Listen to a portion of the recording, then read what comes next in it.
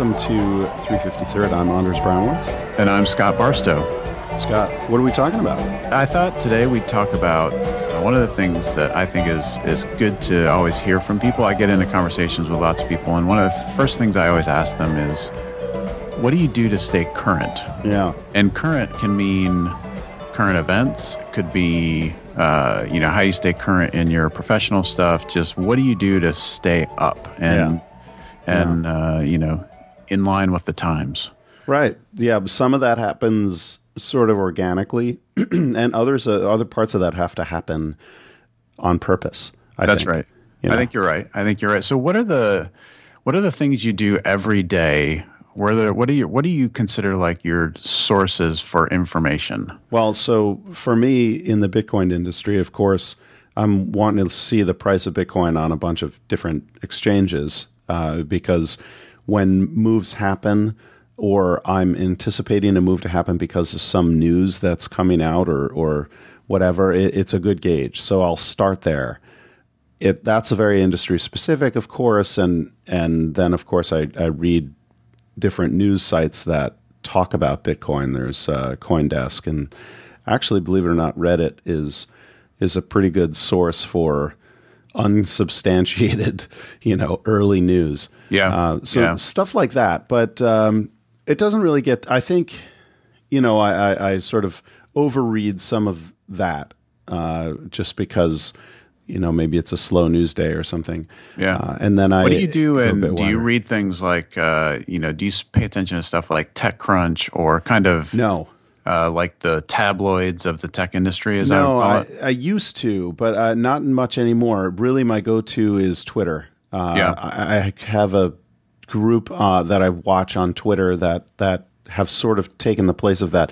I got burned out on the whole, well, we're doing a startup and, with 50 million other people, and it always comes to nothing. The way I like to see trends playing out has more to do with, watching GitHub or Y Combinator links to GitHub projects that are starting. These are people that are actually doing something and making the product visible. So I'm less and less tracking what the brand new startups are doing and much more interested in what brand new projects I can compile and run myself and understand. Yeah, what about you? I think that's right. I probably tuned out from TechCrunch and all of those news rags probably a year and a half or 2 years ago. Yeah. And I think the reason for me was all you ever see in there is press releases. Right. It's not really news. All they're doing, and you see this from the inside when you see how PR works, is that really what gets published on TechCrunch is very rarely something that's insightful or newsworthy. It's really just them regurgitating what they're being sent. Yeah. And then they might write a piece, they might write something about it, but generally what's happening is somebody in someone's PR department is pushing a press release to them, and then a news reporter or a reporter from TechCrunch or one of these other things will just do a little bit of story on it and maybe editorialize a bit, but there's really not a whole lot of original thinking. So I think for me it's the exact same thing. I've got a list on Twitter that I call sources, and I put everybody that I feel like I have to pay attention to what they're saying. I put them in that list, and I'll share my list out. I'll share the link to my list out, and it'd be cool if you did the same thing. Sure. We'll put it in the show notes. But that list is highly curated. I take, for instance, I used to have Tim O'Reilly on that list, and what I found was that, first of all, Tim's an amazing guy, but he loves to editorialize about politics all the time. Yeah. And I was just like, I don't need to hear your opinions about politics, so off you go. So for me, Twitter is, I think for anybody that's living in the modern era, Twitter really is the best news source there is. Yeah, because you can create your own list, you can search, and when something's happening that you need to pay attention to, it's typically trending on Twitter. Yeah, there's a fight going on in a sense. Everybody's talking about how Twitter's users have plateaued, and a lot of people are saying, well, I heard about this, that, or the other thing on Facebook. I'm like, Facebook? Geez, I never use Facebook. It seems like because it always seemed to target it was a solution to a problem I didn't have. Yeah. But more and more people are kind of pointing to Facebook as something similar like that. Not in the tech world, though, in every other world. Yeah. What do you do for just general news? Do you Circa on the such iPhone. A good app. Yeah. Such a good app. Circa has taken over. I mean, it really, it's just news done right on mobile. Yep. And the way that you can tune in and follow a story. And you can, what's great is as a story develops over the course of a week or something like that, you just keep getting these pings when something material happens. Right. And you don't have to be checking it all the time. Right. So it's Twitterish in that way. You're kind of following a story or a topic or something like that. Yeah. Yeah. My other go-to news source is the Wall Street Journal, which I read. I try to read at least the opinion page there almost every day. Really? Yeah, really? And almost every day. And there's a few guys on there. There's a guy named James Taranto, who's probably my favorite writer right now in terms of just people who write and editorialize on things. Yeah. He's highly caustic and sarcastic, and so he's the kind of writer that I like, but also just absolutely brilliant thinking. Yeah. At least I think he's brilliant because it lines up with probably the way I see the world. But but I think for me, the Wall Street Journal, I put the Wall Street Journal in the same category in terms of just the ability to report news as like the BBC. If you go to the front page of the Wall Street Journal, it's not a lot of grandiose headlines or, it's not CNN where they're trying to grab your attention and get you to click through 100 times and watch a video. It's really just news. Yeah.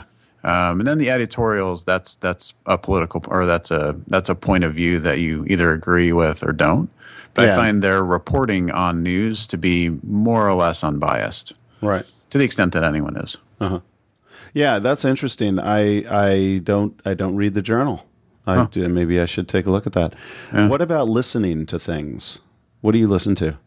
Yeah, so I listen to 353rd, which is this great podcast that these two guys do. No, seriously, I think the podcast for me, we started doing this, 3 or so years ago? Yeah. I don't know. It's been a long time. Yeah. And podcasts had kind of, I guess people thought they had plateaued. And I think what people are finding now is, and this is definitely true of me, that podcasting or listening to podcasts is, for me, one of the best uses of my time. So the things I listen to religiously are Tim Ferriss's podcast.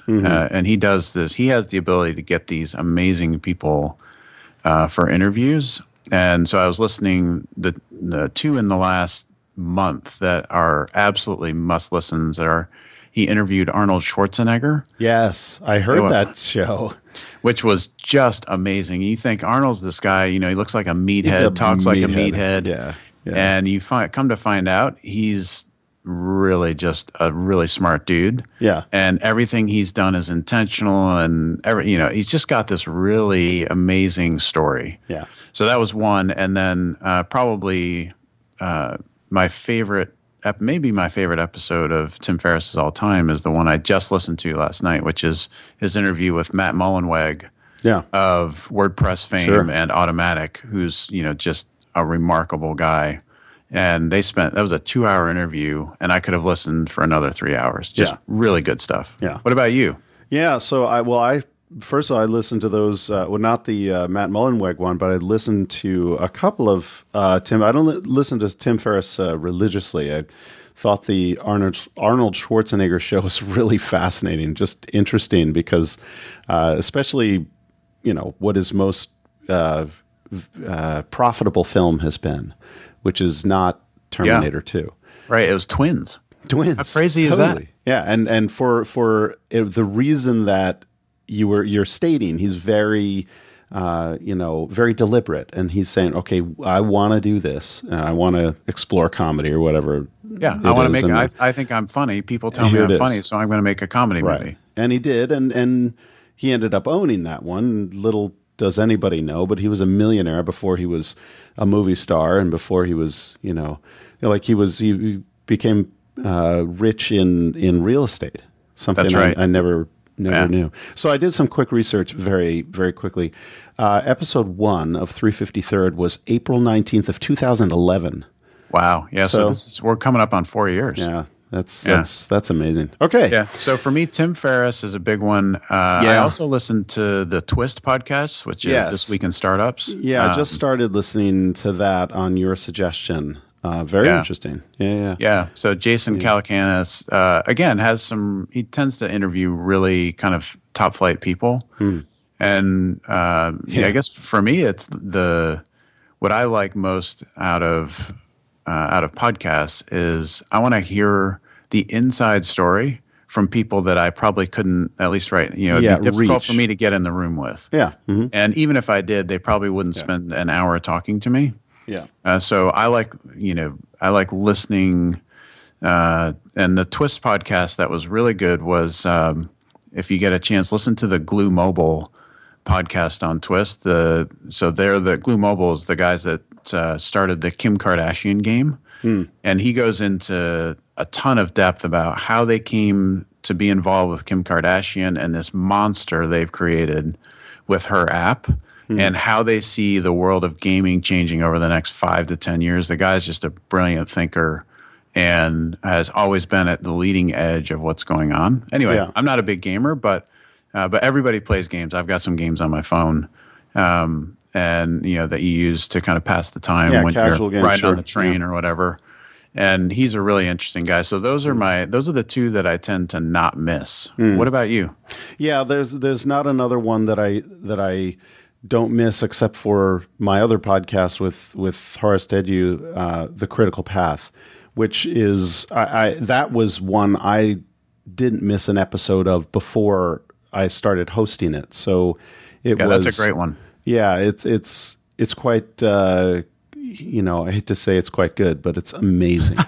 Well, Horace is just a guy that, he goes into such depth. He goes into depth about, you can pretty much spin the roulette wheel, pick the topic, and he'll be your Wikipedia. That's right. So if you want to talk about, Poland in the 1930s, he can go for, an hour on that topic. He can tell you, you can talk about airplanes built by Poland in the 1930s, and That's right. Yeah. So fascinating guy, and the topic there, for those of you who don't know, A Critical Path is looking at largely through the mobile ecosystem, i.e. Apple and the iPhone and other products, and how they handle things and how the rest of the industry handles things, because it's quite different. What Apple is trying to do, most companies out there, their goal is to sell as many as humanly possible. And here's a company that's kind of not really trying to be the units leader. They're if their target is anything, it's kind of how do we delight the customer? It's a different sort of a mentality, and they're okay to be a premium product, and they think the market will come to them, and it does. I mean, they're biggest company in the world right now. Yeah. Who are the top 2 or 3 people, whether in Bitcoin or wherever, that you pay attention to? Who are the people that you're like, if this guy says it, it matters? Top 2 or 3 is tough. I would say that. Well, so let me take a different tact. Okay. I live a block away from MIT. When I go over there all the time for just everything that looks interesting. You just take a stroll down the hall and look at the billboards and see what's going on, and there's always something compelling. So one time I remember I went over to there's a wireless group there. They're working on radio technologies, and this is at a time when, of course, I was working for a telecom. So I went over, and it was sort of some kind of a fair or something. And they had a few speakers, and I got to talking to some people, and I ended up sitting right down next to the guy that edits the MIT Technology Review, the head editor there. And he was quite compelling. There's a lot of stuff that he's sort of doing, he's not doing the same thing that I was. He's obviously a journalist, but just looking at really interesting stories. And coming out of that, there was I mean, just to start, MegaMimo, which is a project that demonstrates, doesn't tell you theoretically in a paper, it demonstrates with actual hardware and software that there is no spectrum limit. You can put an unlimited amount of information in any radio bandwidth, which is an intensely disruptive idea for the carriers, because carriers spend billions of dollars on slices of spectrum that are very tiny, and they buy it from the government. Here's a way to make that be, all you need is one, and now you have an infinite amount of spectrum. Quite impressive things. There are a ton of other projects that came out of that one little thing. And so what will happen is I'll go to some meeting like that, or I'll sit in on a class, or I'll speak with somebody that's working on some new thing that I have an interest in, and then I'll just deep dive after that. I'll go home and I'll really learn what that industry is like, and so this is reading a lot of web pages really, and occasionally watching a few YouTube videos. That's been coming up more and more frequently when people just explain things concisely, what they're working on in a YouTube video, and then out of that I'll end up I'll usually going into something for a reason and going a direction. This is how I got into Bitcoin. I dove into papers, and I dove into the code, and I understood what was going on. My intention initially was to understand it by setting up mining and figuring out how that worked, and which happens to be a pretty good way to get into Bitcoin if you're interested. It's not profitable, but it's a good way to do it. So that's really what I'll do. I'll dive very deeply into a certain topic, and it's hard to bring that down to like 3 people. But I'll ask the same question of you. Give me your 3. Okay. So one would definitely be Nassim Taleb. Oh, yeah. Yeah, sure. So he's a guy that, so I read his book, Anti-Fragile. I'm in the process of reading Black Swan, and there's one other one of his that I've read. He's one of these guys that he will challenge every single thing that you believe, and he has his way of thinking is 5 to 10 notches above where I am, and so. For me, the people that I like to pay attention to are the people that make me sort of uncomfortable and make me feel stupid. Yep.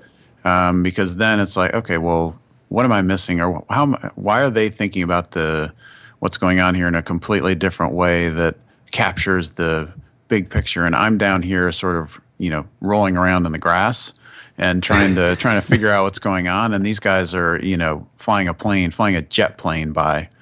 And so he's a guy for me, for one, that I pay attention to everything he does. I read everything he puts out.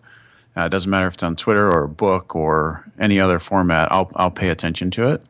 I think the other one that comes to mind would be maybe 1 or 2 guys that are part of Andreessen Horowitz. Mm-hmm. One of them would be Benedict Evans, for sure. Mm-hmm. Just a really smart guy in the mobile space. And if it's happening in mobile, he's paying attention to it. He's right there, generally the conversations that Horace Dediu has, Benedict Evans is a part of. Yep. So they're kind of, they are the same, just heavy duty analysts that get down in the weeds on the numbers and then are able to boil all of that stuff up into something meaningful in a, Twitter post. Mm-hmm. So yeah. he'd be another one. Tim Ferriss for me is a guy I've followed ever since I read The 4-Hour Workweek. I just like the way that he sort of explores the world and does crazy stuff. And so he's another guy that generally I'll read most everything he puts out because I think he challenges the status quo in a number of ways as well. So that's a sampling of some of the things that I pay attention to. Interesting. Yeah. So Nassim Taleb, absolutely. There's another guy who is similar, and I can't quite remember his name, so I'm sure that's quite not very interesting. Duke guy, I can't remember. Anyway, in the same sort of I'm gonna have to find him. Let me find him. Yeah. Another guy is that I've just gotten into lately is Dan Ariely. That's it. That's who it is. Is that it? Yeah. Oh, yeah. The predictably irrational guy? Yes, exactly. Yeah. That guy's really interesting. Yes. I'm just reading Predictably Irrational right now, and I've burned through that in I'll finish it today. So I've been reading it for 2-3 days. Yeah, it's really good. And it's really good. If you hear him speak, he's very interesting as well. Similarly, I mean, he's just got really great stories and definitions of why things are the way they are. Another guy that's like that in the Bitcoin space is Andreas Antonopoulos, and who's quite, has kind of become quite the spokesperson for Bitcoin, and just has a really interesting way of explaining things. I remember the first time I heard about Bitcoin and, or somebody asked me about Bitcoin rather. And, I said, okay, I got really excited, it was great. There's this thing, there's a blockchain, you can send money and then there's mining and, there's 25 Bitcoin and, pretty soon I'm like way down this rabbit hole and, everybody's looking at me like I'm crazy because it has, people's eyes glass over. This guy, Andreas Antonopoulos, can really break it down and explain what is a incredibly complex topic in a very understandable way. It's not a simple way; it's an understandable way, so you can pick it up. Yep. So he just wrote a book actually called "Mastering Bitcoin" with O'Reilly and Associates. Really good. Check it out, especially for there are 2 books about cryptocurrency. One is Andreas, and that book, the first 2 chapters, Mastering Bitcoin, the first 2 chapters, if somebody is more technical and wants to understand what Bitcoin is, just read the first 2 chapters and then put the book down. It's really all you need to know. If your mom or your dad asks you, hey, what is Bitcoin? There's another book that you want to get about Bitcoin, which name again escapes me. I'm going to find it. You're unprepared today. I know, I'm totally unprepared. I didn't know we were going to talk about Bitcoin this much. Do we ever have a show where you don't talk about Bitcoin? Oh, that's a good point. Good point. Yeah. The Age of Cryptocurrency by Paul Vigna and Michael J. Casey. Not Michael J. Fox. No, close though. The Age of Cryptocurrency is why digital money matters in the global economic world. It's really very, very good. You should pick that one up if you keep hearing about Bitcoin, haven't had the time, and you don't want a technical recitation. Yeah, that's the book to go to because it's why it matters. Yeah. So yeah, excellent. Compelling. Anything else you can think of, like any other daily go-tos for you, whether it's news or sites or Reddit's a big one. I mean, there's so much stuff there. I'm not really a daily go-to person very much, but Reddit, I suppose I look at Reddit a bit and then I don't look at it for a while and then I look at it a bit. I'm the same way. Yeah. I'm the same way. It's I jump in, hey, this is interesting, and then 2 hours later you've wasted a bunch of time. Sure. Like, I don't need to go back there again. Sure. Yeah. Yeah, exactly. Yeah. Yeah. Well, excellent. I mean, that mirrors the way that I do things. I'll get interested in a topic and then I'll deep dive for a while on it, and then so that's pretty much the way that it works. Deep dives would generally be 3 to 6 months and something like that, and then probably build something out of it. So I guess the reading sort of follows that. Anyway. Yeah, and I tend to skip across things. Hey, that's interesting, and then I'll forget about it, and then I'll come back to it again. Right, a lot of that happens. Yeah. All right, excellent. Well, thanks everybody for listening, and we'll be back with a new show soon. Till next show.